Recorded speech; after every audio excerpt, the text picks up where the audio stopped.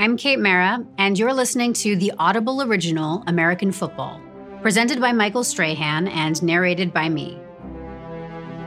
Sure, we all have our favorite teams and chase the excitement all season. But just how did football get its start, then explode in popularity? I'm taking you through the fast-paced tale of American football, its central figures, and how, rife with class conflict, football transitions from an amateur sport to one of the most prolific and valuable leagues in the world. The dramatic history is bloodier, dirtier, and more tumultuous than you know. Listen to American Football and other great storytelling at audible.com or wherever you get your podcasts.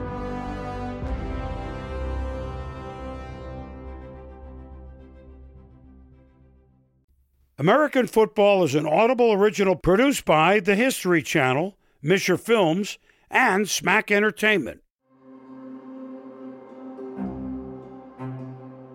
I'm Michael Strahan. For a decade and a half, I was the defensive end for the New York Giants. I hold the record for the most sacks in a single season and helped the Giants win Super Bowl 42.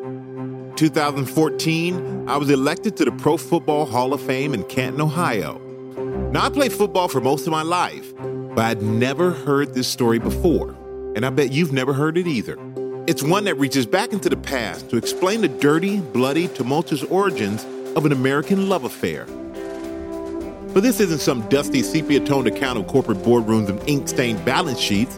This is a story centered in the very beating heart of the American dream, with hard-scrabble characters whose visions and ambitions were as large as the country that created them. This is one of the greatest football stories ever told, because without it, there is no New York Giants, no Super Bowl, no Pro Football Hall of Fame. This is the unbelievable true story of the rough and tumble origins of the National Football League.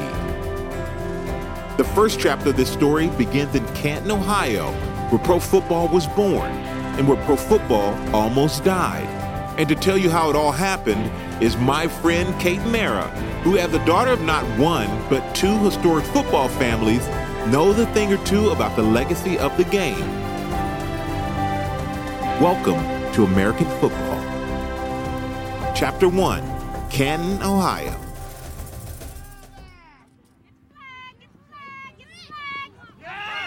Americans love football.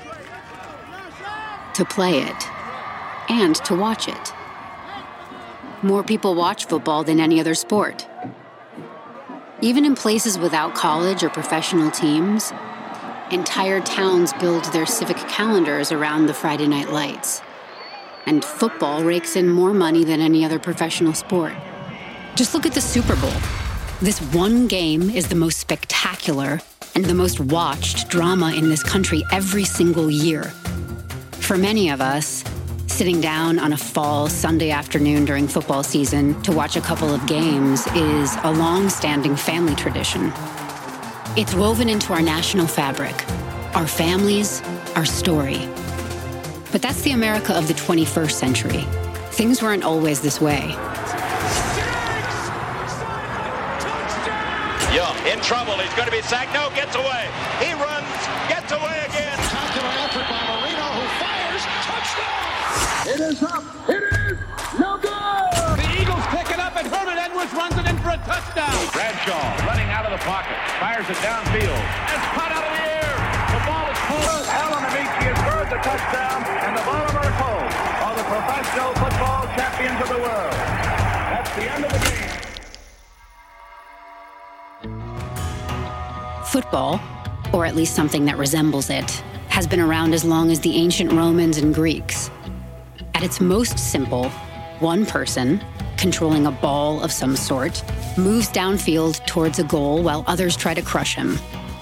In the Middle Ages, soldiers were even known to play with the decapitated heads of their vanquished foes, which is pretty gross. And through the years, the sport was insanely violent. This is Chris Willis, NFL Films head archivist. Well, the sport always has a rough and tumble aspect to it from the very beginning. Nobody wore equipment. You didn't have shoulder pads and you didn't have helmets. Definitely a brutal sport. Here's former NFL tight end Tony Gonzalez. I can't imagine playing without pads They'd probably have 2 series, and then everybody would be carted off the field. Players regularly flung dirt. They bit and punched each other, gouged each other's eyes, stomped on each other, and gang tackled nearly every single play. Players died regularly. From the hits to the tackles to the pile, it was bloody. It was dangerous. But as this warlike game takes hold among the country's young men, the actual violence of wars being fought on American soil are fading into history. And the country is changing. When the Civil War ends in 1865, the United States is still considered a developing nation. But boy, do things change fast. By 1900, America is the world's most dominant industrial and agricultural power. Americans are dug in on both coasts, straddling a nation of, according to the lyrics of a brand new song, purple mountain majesty and amber waves of grain, from sea to shining sea. U.S. cities are now humming with electricity, and people are trading in their horse and buggies for cars. Tens of millions of European immigrants are arriving on crammed steamships and flooding into what will later be called the Rust Belt. And the indigenous people who still remain have been herded onto ever-shrinking reservations as new settlements expand all around them. No one knows that the horrors of World War I are just 14 years away. To many of America's young men, it seems as if there are no more battles to fight, no more lands to conquer, no more adventures to be had. Their fathers made their names and careers on the battlefield, but the generation coming of age has no such options. So these young men, looking for a fresh way to bloody their knuckles and prove their worth, find it in a new sport: football. Chris Willis, the head archivist of NFL Films. The origins of football began in the late 1800s and early 1900s, and it's sort of a mix of rugby and soccer. And mainly on the East Coast, you had prep schools and colleges that sort of absorbed the game into their curriculum. You know, what we now know as American football was made up of 4 Ivy League schools, you know, Harvard, Princeton, Yale, and Columbia. Here's historian Clay Jenkinson. These are the wealthiest, most privileged, whitest people of the country, and it was part of the formation of young men. The football being played at Harvard and Yale today would be unrecognizable to those in the late 19th and early 20th centuries. For one thing, each team fielded 24 players at a time. And here's the thing, no one ever threw the ball. Movement down the field and scoring was done entirely on foot. Also, there were no fixed rules. Each college played the game their own way, and temporary guidelines had to be hammered out before each and every game. Here is Hall of Fame coach Bill Parcells. It was chaos, but it was kind of an organized chaos that both teams were going to at least attempt to play by the same general set of rules and regulations. Football was mock warfare. This is Washington Post journalist and author Sally Jenkins. It's a game about moving other people out of the way. It's a game of power. Some people call it war without death. Football was more than a sport. It was a critical American ritual, especially for the young men at America's Ivy League universities. To these men, football was not a game for the lower classes or for immigrants. But that didn't stop working-class America from wanting to try the game on for size. You've probably never heard of Stark County, Ohio, about 100 miles northeast of Columbus. Founded by German immigrants at the turn of the 19th century, the county boasted a bunch of lumber yards and sawmills which supplied incoming settlers with all the timber they needed to build their new lives. Few passing through this area today recognize its importance to football. Yet it's here that the NFL built the Pro Football Hall of Fame in 1963. And there's a very good reason why. Here's Joe Horrigan, the executive director of the Pro Football Hall of Fame. The professional game really began with the amateur athletic associations that were kind of gentlemen's clubs in major cities. Athletic clubs were exclusive, private establishments founded by the city elite to ensure business and social networking could mix effortlessly with physical exercise. You could only join through a strict vote, and the facilities were not open to the general public. However, as more and more wealthy clubs began competing against each other, particularly in the wild game of football, the desire to win trumped their notorious exclusivity. They began to admit talented players who never would have been considered before because they didn't come from the right families. Other underprivileged players who still couldn't gain admittance to athletic clubs found a place with local businesses eager to sponsor new teams. Here's Chris Bevan, the sports editor of the Canton Repository newspaper in Ohio. A lot of them weren't from those types of schools. A lot of them may not have even played in college. They just were working at jobs, and this was something they were doing in their off hours. This was not something you were going to make a living at. Breweries and cigar shops subsidized motley crews that usually played their games on Sunday mornings when most decent people were away at church. For many of the players, football was a release valve, a way for working-class America to temporarily lose themselves in something other than the challenges and hardship of their daily lives. Paying players was not allowed, so clubs lured participants with expensive gifts instead. Joe Horrigan. There were ways of getting around the overt handing out of cash. Sometimes watches were presented as trophies that were quickly pawned and exchanged for cash. Oftentimes, the athletic club would merely purchase the item back from the pawn shop and start the cycle all over again with the next player. While these practices were frowned on, it was more or less an open secret. Football, as it was being played outside the university system, was a vicious and lawless sport. But its fans were growing. Chris Bevan, again. The professional level, the heart of football was really Ohio. That's where a lot of those teams were located, and then it kind of branched out from there. Of all the football teams popping up across the country, the best are rooted in the unofficial Ohio League, working-class towns far from the hallowed university halls that gave birth to the game. For people in towns like Akron, Portsmouth, and Dayton, football was the physical embodiment of day-to-day struggles that shaped so many industrial towns throughout the Midwest. Here's former NFL quarterback Ben Roethlisberger. In Ohio, especially early on growing up, football was everything on the weekends. You got through school so that you could play football on the weekends. All these great teams in Ohio would play each other, but it was loosely affiliated. Chris Willis, again. There was no rules or regulations. There wasn't, standings. There wasn't contracts. They were just, it's the Ohio League, and whoever ended up at the end of the season with the best record, they would be declared champion. Canton, a key center for iron production, was the largest and most prosperous city in Stark County. Between 1880 and 1900, its population doubled. If you look at Canton back a century ago, it was a city that was growing, a lot of industry, a lot of jobs related to steel. The city was bustling with energy. A mere 11 miles away, poorer working-class Massillon, known for its steel business and agricultural manufacturing companies, was Canton's natural rival.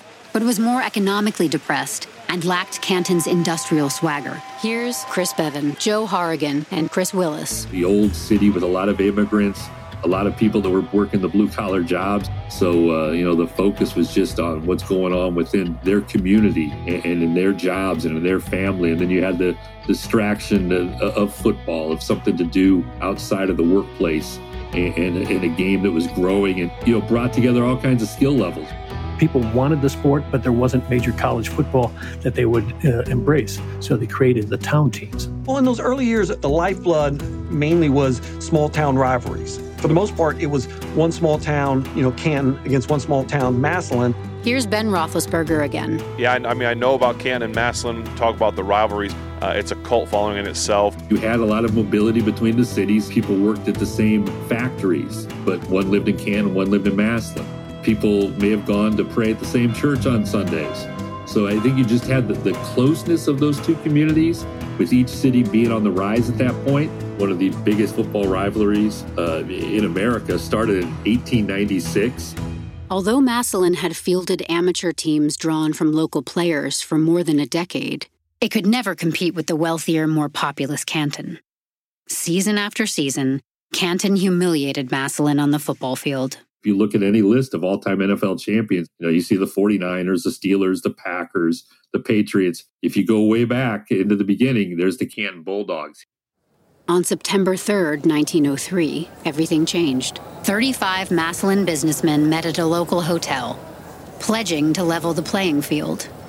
They were done being Canton's punching bag. They got together and just said enough is enough. We are going to, have to build a team that can be competitive. The core of the team was drafted from local talent. Ed Stewart, the young and ambitious editor of the Massillon Evening Independent, would be its new coach and quarterback. The new halfback was a local attorney.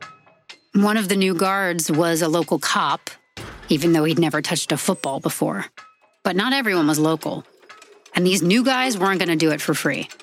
Joe Horrigan and Chris Willis. They responded in 1903 by bringing in what would have been called ringers. They would come in maybe Saturday night, or Sunday morning, learn a few plays, play that game, and then they would be on the next train out to their town to where they would go and play another game. They were not former college players. These guys were sandlotters. So their brand of football was probably a little more rough, the sportsmanship and quality of amateurism. They lacked all of that. Amateurism was absolute, and everything outside of the amateur realm was considered downright evil. By paying players, Massillon could no longer be considered an amateur team. Their decision changed the course of the game forever. They created something entirely new: professional football. And they were playing for money, and they were playing hard. Here's former New York Giants quarterback Eli Manning. No face mask, the amount of teeth getting knocked out, nose getting broken, you can't imagine. Not a whole lot of protection going on there. It's another reason to give them credit for tough and playing that style. By the time the Massillon businessmen left the hotel that fateful Thursday, they had formed one of the top teams in the state, and they had a new name: the Tigers. Right out of the gate, the Tigers did things differently. For one thing, they practiced. Amateur players who worked at a factory job for 12 hours a day didn't have time to train. Here's Bill Parcells. Without practicing, it would be very difficult to be very efficient. They wanted to get their investment to be more prepared for the Sunday games. The Tigers dominated the 1903 season. When they squared off against the Canton Athletic Club, they finally crushed their longtime rivals. In their first official year of existence, the Massillon Tigers easily captured the Ohio League Championship. The town of Massillon was euphoric. But Canton and the rest of the league were furious. They were especially angry about Massillon ruining the purity of the amateur game. Again, Chris Bevan. If everybody's thinking it's going to be kind of a community-based league and you're bringing in people, that's going to start to ruffle some feathers. But without a governing organization making the rules about how the game should be played, there was no one to appeal to. In the end, the other teams realized that if they wanted to remain competitive, they had little choice but to follow in Massillon's footsteps. Joe Horrigan. Canton decided they're not going to sit back and just play dead here. We're going to develop our own pro team. This now kind of opened the floodgate, said, all right, we're here to play pro football. By the beginning of the 1904 season, at least 5 other teams, including Canton, began openly recruiting and paying out-of-state players. Desperate teams were willing to employ anyone who could play, regardless of creed or color. Black Americans, Native Americans, it didn't matter. The only thing that mattered was winning. So all of a sudden, now you've got 2 neighboring teams that are both declared to be professional, and the Canton folks dropped the gauntlet so that they said the specific reason they were turning pro was just to beat Massillon. Canton and the rest of the new pro teams were determined to put Massillon back in its place. It didn't work. Massillon repeated as league champions. For football purists, these new out-of-state mercenaries whose only allegiance was to the cash in their wallets were ruining the game. And not only were teams now paying players from around the country, they were also stealing them from nearby universities.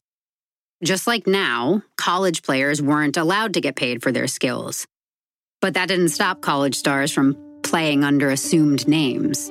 The Shelby Blues' new quarterback went by the name of Jimmy Murphy. But it didn't take the reporters long to realize that Jimmy was actually Peggy Parrott, At just 24, George Peggy Parrott was already a 3-time All-Ohio College star, a born leader with a will to win matched by few others. Self-confident to the point of arrogance, Parrott knew his worth and wouldn't play for less than he felt he deserved. He was involved in playing some professional games and got caught. The university had no choice but to ban Parrott from playing any sports for Case Western. But a loss for the college was a win for the pros. His professionalism, cost him his amateur status. But he then went into, the pro game, so he became a powerful force in the very early days. As the 1905 season began, the Canton Athletic Club strengthened their roster with a new coach, a flamboyant and cunning former player named Charles Blondie Wallace and a half-dozen out-of-town ringers. Reading down their stat sheet, they looked every bit as intimidating as their arch-rivals. That season, Canton obliterated their 6 opponents by a combined score of 409-0. But when it came time to finally face their rivals, the Massillon Tigers triumphed yet again, winning their 3rd consecutive championship. Here's Bill Parcells. Football's a very humbling game, and there's always someone out there that can get the measure of you. Only with the hindsight of history does it feel as if everything, all the blowout games, the rogues gallery of working-class players, and the civic boosterism that powered it, had been leading inevitably to 1906, one of the most crucial and significant years in the history of football. Canton and Massillon had really put a lot of money into the pro game, and it wasn't going to be sustainable. There was a story printed in the Cleveland Plain Dealer suggesting that Canton did not have the wherewithal to meet its payroll. Now, that could well have been true, but that was done for the sole purpose of discouraging better players going to Canton. Canton fans smelled a rat in Ed Stewart, Massillon's coach, who was also, if you'll remember, the editor of his city's newspaper. Canton's retaliation was, in a word, inspired.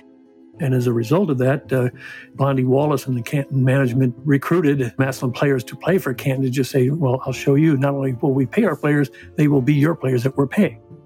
After raising $9,000 from local businesses, equivalent to $250,000 today, Canton coach Blondie Wallace literally bought 4 key Tigers, including their quarterback.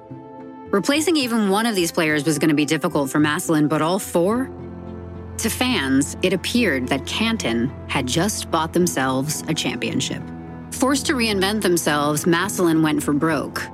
The Tigers immediately signed 2 of the toughest players in the game, John and Ted Nesser. They were universally feared for their crushing style of play. Chris Bevan. They were really hard-nosed, blue-collar guys that, that loved playing the game.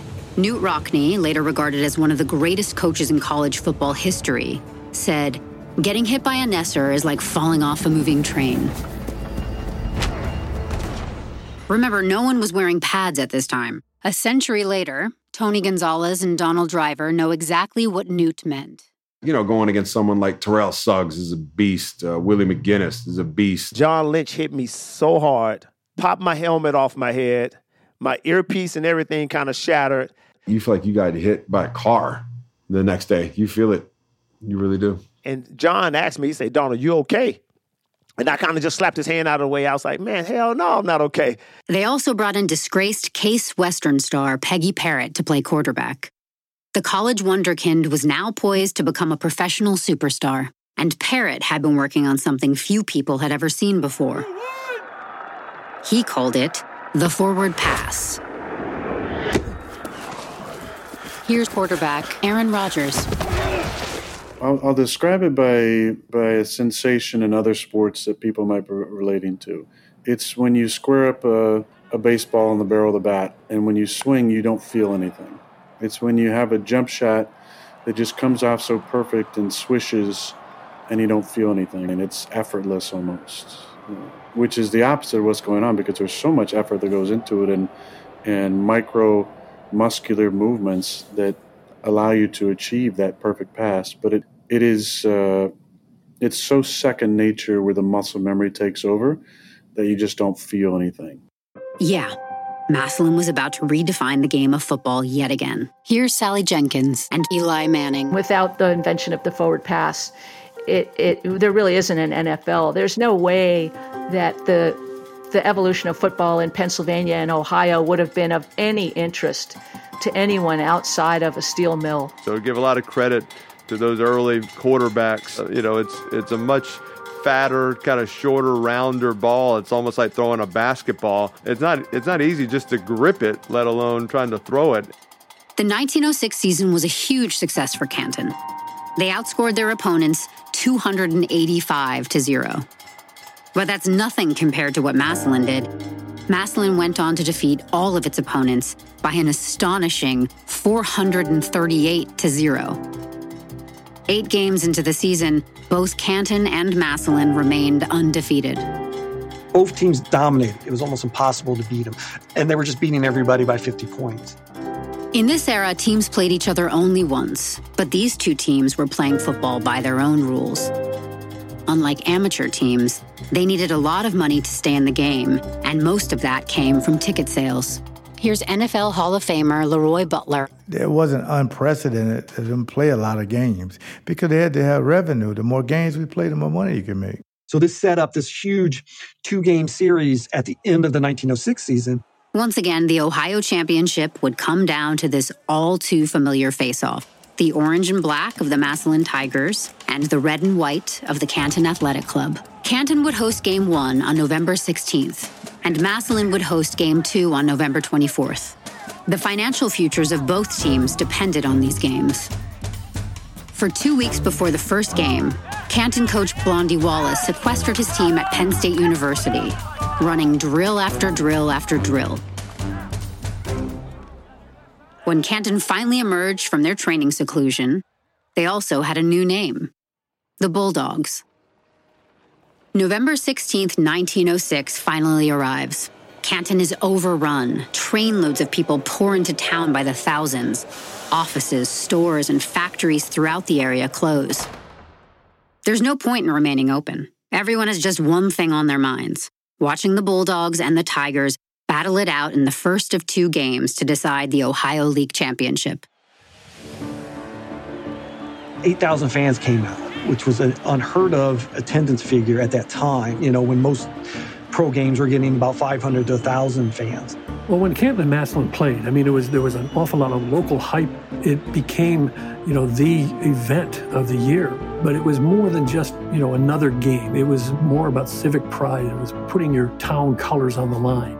The winner of these games won't merely be the best team in the region.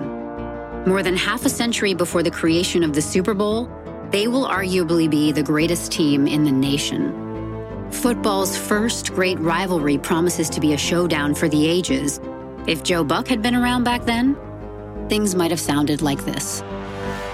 Well, folks, the crowd gathering to watch today's game here at Mahaffey Park is absolutely insane. Get this, the Bell Telephone Company has actually stationed their people throughout the ground so they can telegraph plays as they happen across the country. There was heavy betting. People speculated afterwards that, businesses came and went as a result of how they bet on that game. The stats the gamblers are using give the edge to the Canton Bulldogs. But numbers don't win games. People do. And the Bulldogs' 35-yard field goal sails straight through the upright. Beneath partly cloudy skies with just a hint of snow, the Canton Bulldogs draw first blood. Canton is on the board first. Bulldogs 4, Tigers 0. Football at this time is still very much a work in progress. Field goals are worth 4 points and touchdowns only 5. Massillon does not allow Canton any other points for the remainder of the first half. But they don't score either.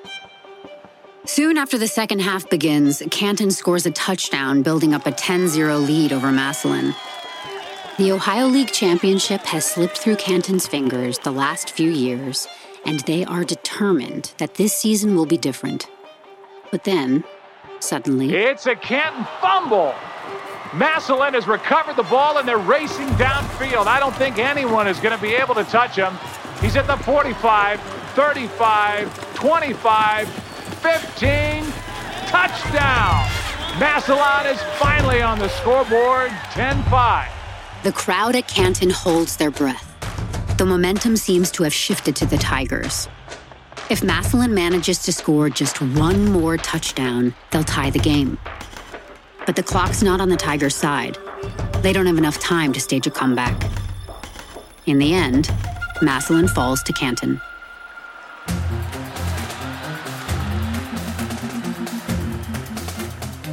And Canton is euphoric. The city erupts in parties that last well into the early morning hours. They need just one more victory to be champions. Assuming nothing goes wrong. The rematch is held just over a week later.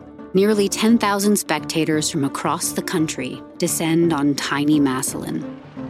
There's pictures of it where literally the fans are on top of trolley cars that delivered them to Massillon Field. It looks like all of Ohio is here today, folks. Every seat is sold, and I can see hundreds of people are perched on top of the walls surrounding the field. It's like putting your finger in a light socket. It's electrifying. The engines are revved up, and they're running faster than usual. There is no tomorrow. You got to leave it all out there on the field. The final game of the season is played at Massillon's Hospital Grounds Field, right next to the Ohio State Mental Asylum. It's fitting because it seems, even before the first punt, that the game has descended into madness. What in the world is going on here? It looks as if Canton coach Blondie Wallace is accusing the Tigers of something. He looks absolutely furious. It looks like it has something to do with the game ball. Here's former NFL referee Mike Pereira with some insight on how it works today. There is a standard ball, but it doesn't mean that all of the balls are exactly the same, because each team can inflate their own footballs, and when the officials check them, as long as they are between 11 and a half and 12 and a half pounds per square inch, they're okay. Now, we all know that using smaller, deflated balls might get you in trouble, but not back then. So that's exactly what Massillon did. They provided smaller and lighter game balls than the ones they normally used. Wallace's protests fall on deaf ears. They have no choice but to agree to play with Massillon's gear. And the reason for Massillon's smaller and lighter footballs soon becomes very obvious. We have some last-minute substitutions here. Tiger fans expecting Peggy Parrott starting at quarterback are going to be disappointed. It looks like he's starting as an end today.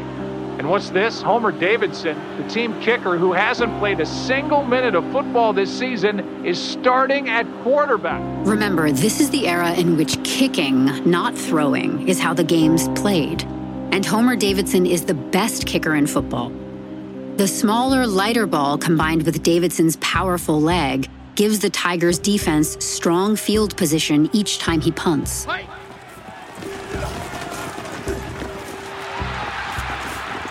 At halftime, the Tigers lead 5-0. But when the teams take the field again, Canton returns with a vengeance. After a pretty quiet first half with just a single Massillon touchdown, the Canton Bulldogs look re-energized. That drive just put them in. Inspired by Peggy Parrott's history-making forward pass a few weeks earlier, the Bulldogs have also secretly been practicing the forward pass, and they deploy it now with mixed results. Eli Manning. Hey, every time you throw a pass, 3 things can happen, and 2 of them are bad. As one of the few guys to have actually made a forward pass in professional football, Parrott probably has an edge when it comes to picking them off. And Parrott makes his 3rd interception of the day. Eager to retake the lead, Massillon begins an ambitious drive all the way down the field. Then, disaster strikes. Fumble. Oh my God, the Tigers just fumbled the ball on Canton's. It's starting to look like Canton is going to win yet again. But when Canton's next drive stalls... Canton's kicker lines up for the punt deep in his own end zone. He takes the snap, and it's loose. The ball is loose. There's a scramble, and Canton recovers, but it's a safety. The Tigers get a safety, and just like that, Massillon is back on top. The wind goes out of the Bulldogs' sails after that. After another Tigers touchdown, the end is clear. Massillon wins 13-6, and the Tigers have pulled it off. What a game. The Tigers and Bulldogs split the final 2 games of the season. That night, jubilant Tigers fans carried torches through the streets. Back in Canton, the mood is decidedly more dark. Players literally busted through the window of the Cortland Hotel bar, and angry words were exchanged, punches were thrown, and the brawl progressed out into the streets. And that really kind of set the tone for the belief that the game was fixed when people were so emotionally upset by it, obviously financially upset by it too, but it literally took the Canton police to break it up in the streets. The whispers of scandal that started in bars and spilled into the streets that night will engulf both teams, bringing the Ohio League to its knees, derailing professional football itself. The morning after the final Canton-Massillon matchup, the people of Ohio wake to a state torn in two. Chris Willis, again. There's this rumor that starts to come out, mainly started by Ed Stewart, the team manager for Massillon. He used his newspaper to accuse Canton of fixing the game so they could play a third game in order to make out with more money. Stewart alleged that Walter East, a former Tiger who'd been fired a few games earlier, offered some of his fellow Massillon players a bribe to throw their first game. And worse, Stewart said Canton coach Blondie Wallace was the one who told East to do it. So all of a sudden, the fans in both cities and around the state of Ohio is up in arms. Now they think the games are fixed. There's a lot of rumors just bouncing around. Wallace may have been a great coach, but with or without proof, he was hardly a Boy Scout. He was well known in Canton as someone who loved taverns, prostitutes, and friends with less than stellar reputations. Given all that, some wondered, was it so hard to believe that he had tried to fix the games with Massillon? The scandal was all anyone was talking about, and the fans felt cheated. In the end, it was impossible to tell who, if anyone, was to blame. But whatever the truth, the game of professional football had been sullied. It brought the entire sport down. It just sort of ruined the reputation that these players only play for money, that they're willing to fix or rig games for their own pockets. These were the two best teams in pro football with the best players, and it just left a bad taste in some people's mouths. NFL Commissioner Roger Goodell knows this history. The single most important thing is protecting the integrity of the game. You know, there's all kinds of sports scandals that involve gambling at times. It's our number one concern, how we protect the public confidence of the game. When the scandal in 2006 broke, Canton just wasn't able to survive it. They literally just had to stop playing professional football.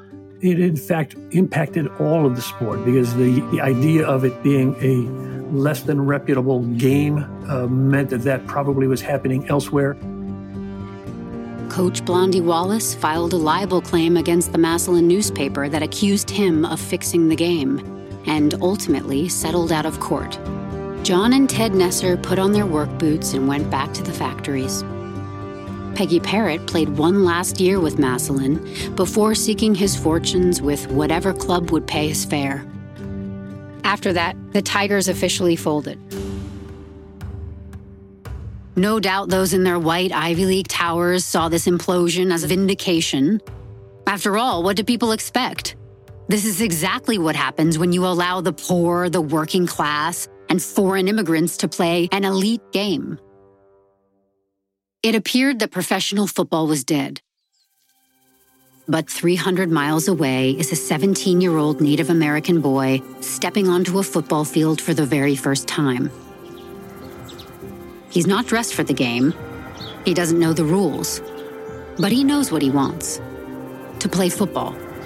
His name is Jim Thorpe, and despite their best efforts, no one on the field that day is able to tackle him. No one even touches him.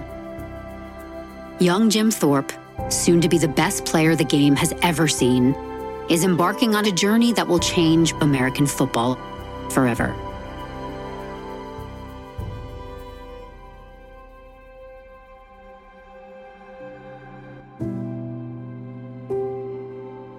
This season on American football, as the United States races into the 20th century, professional football will generate new teams and new rivalries.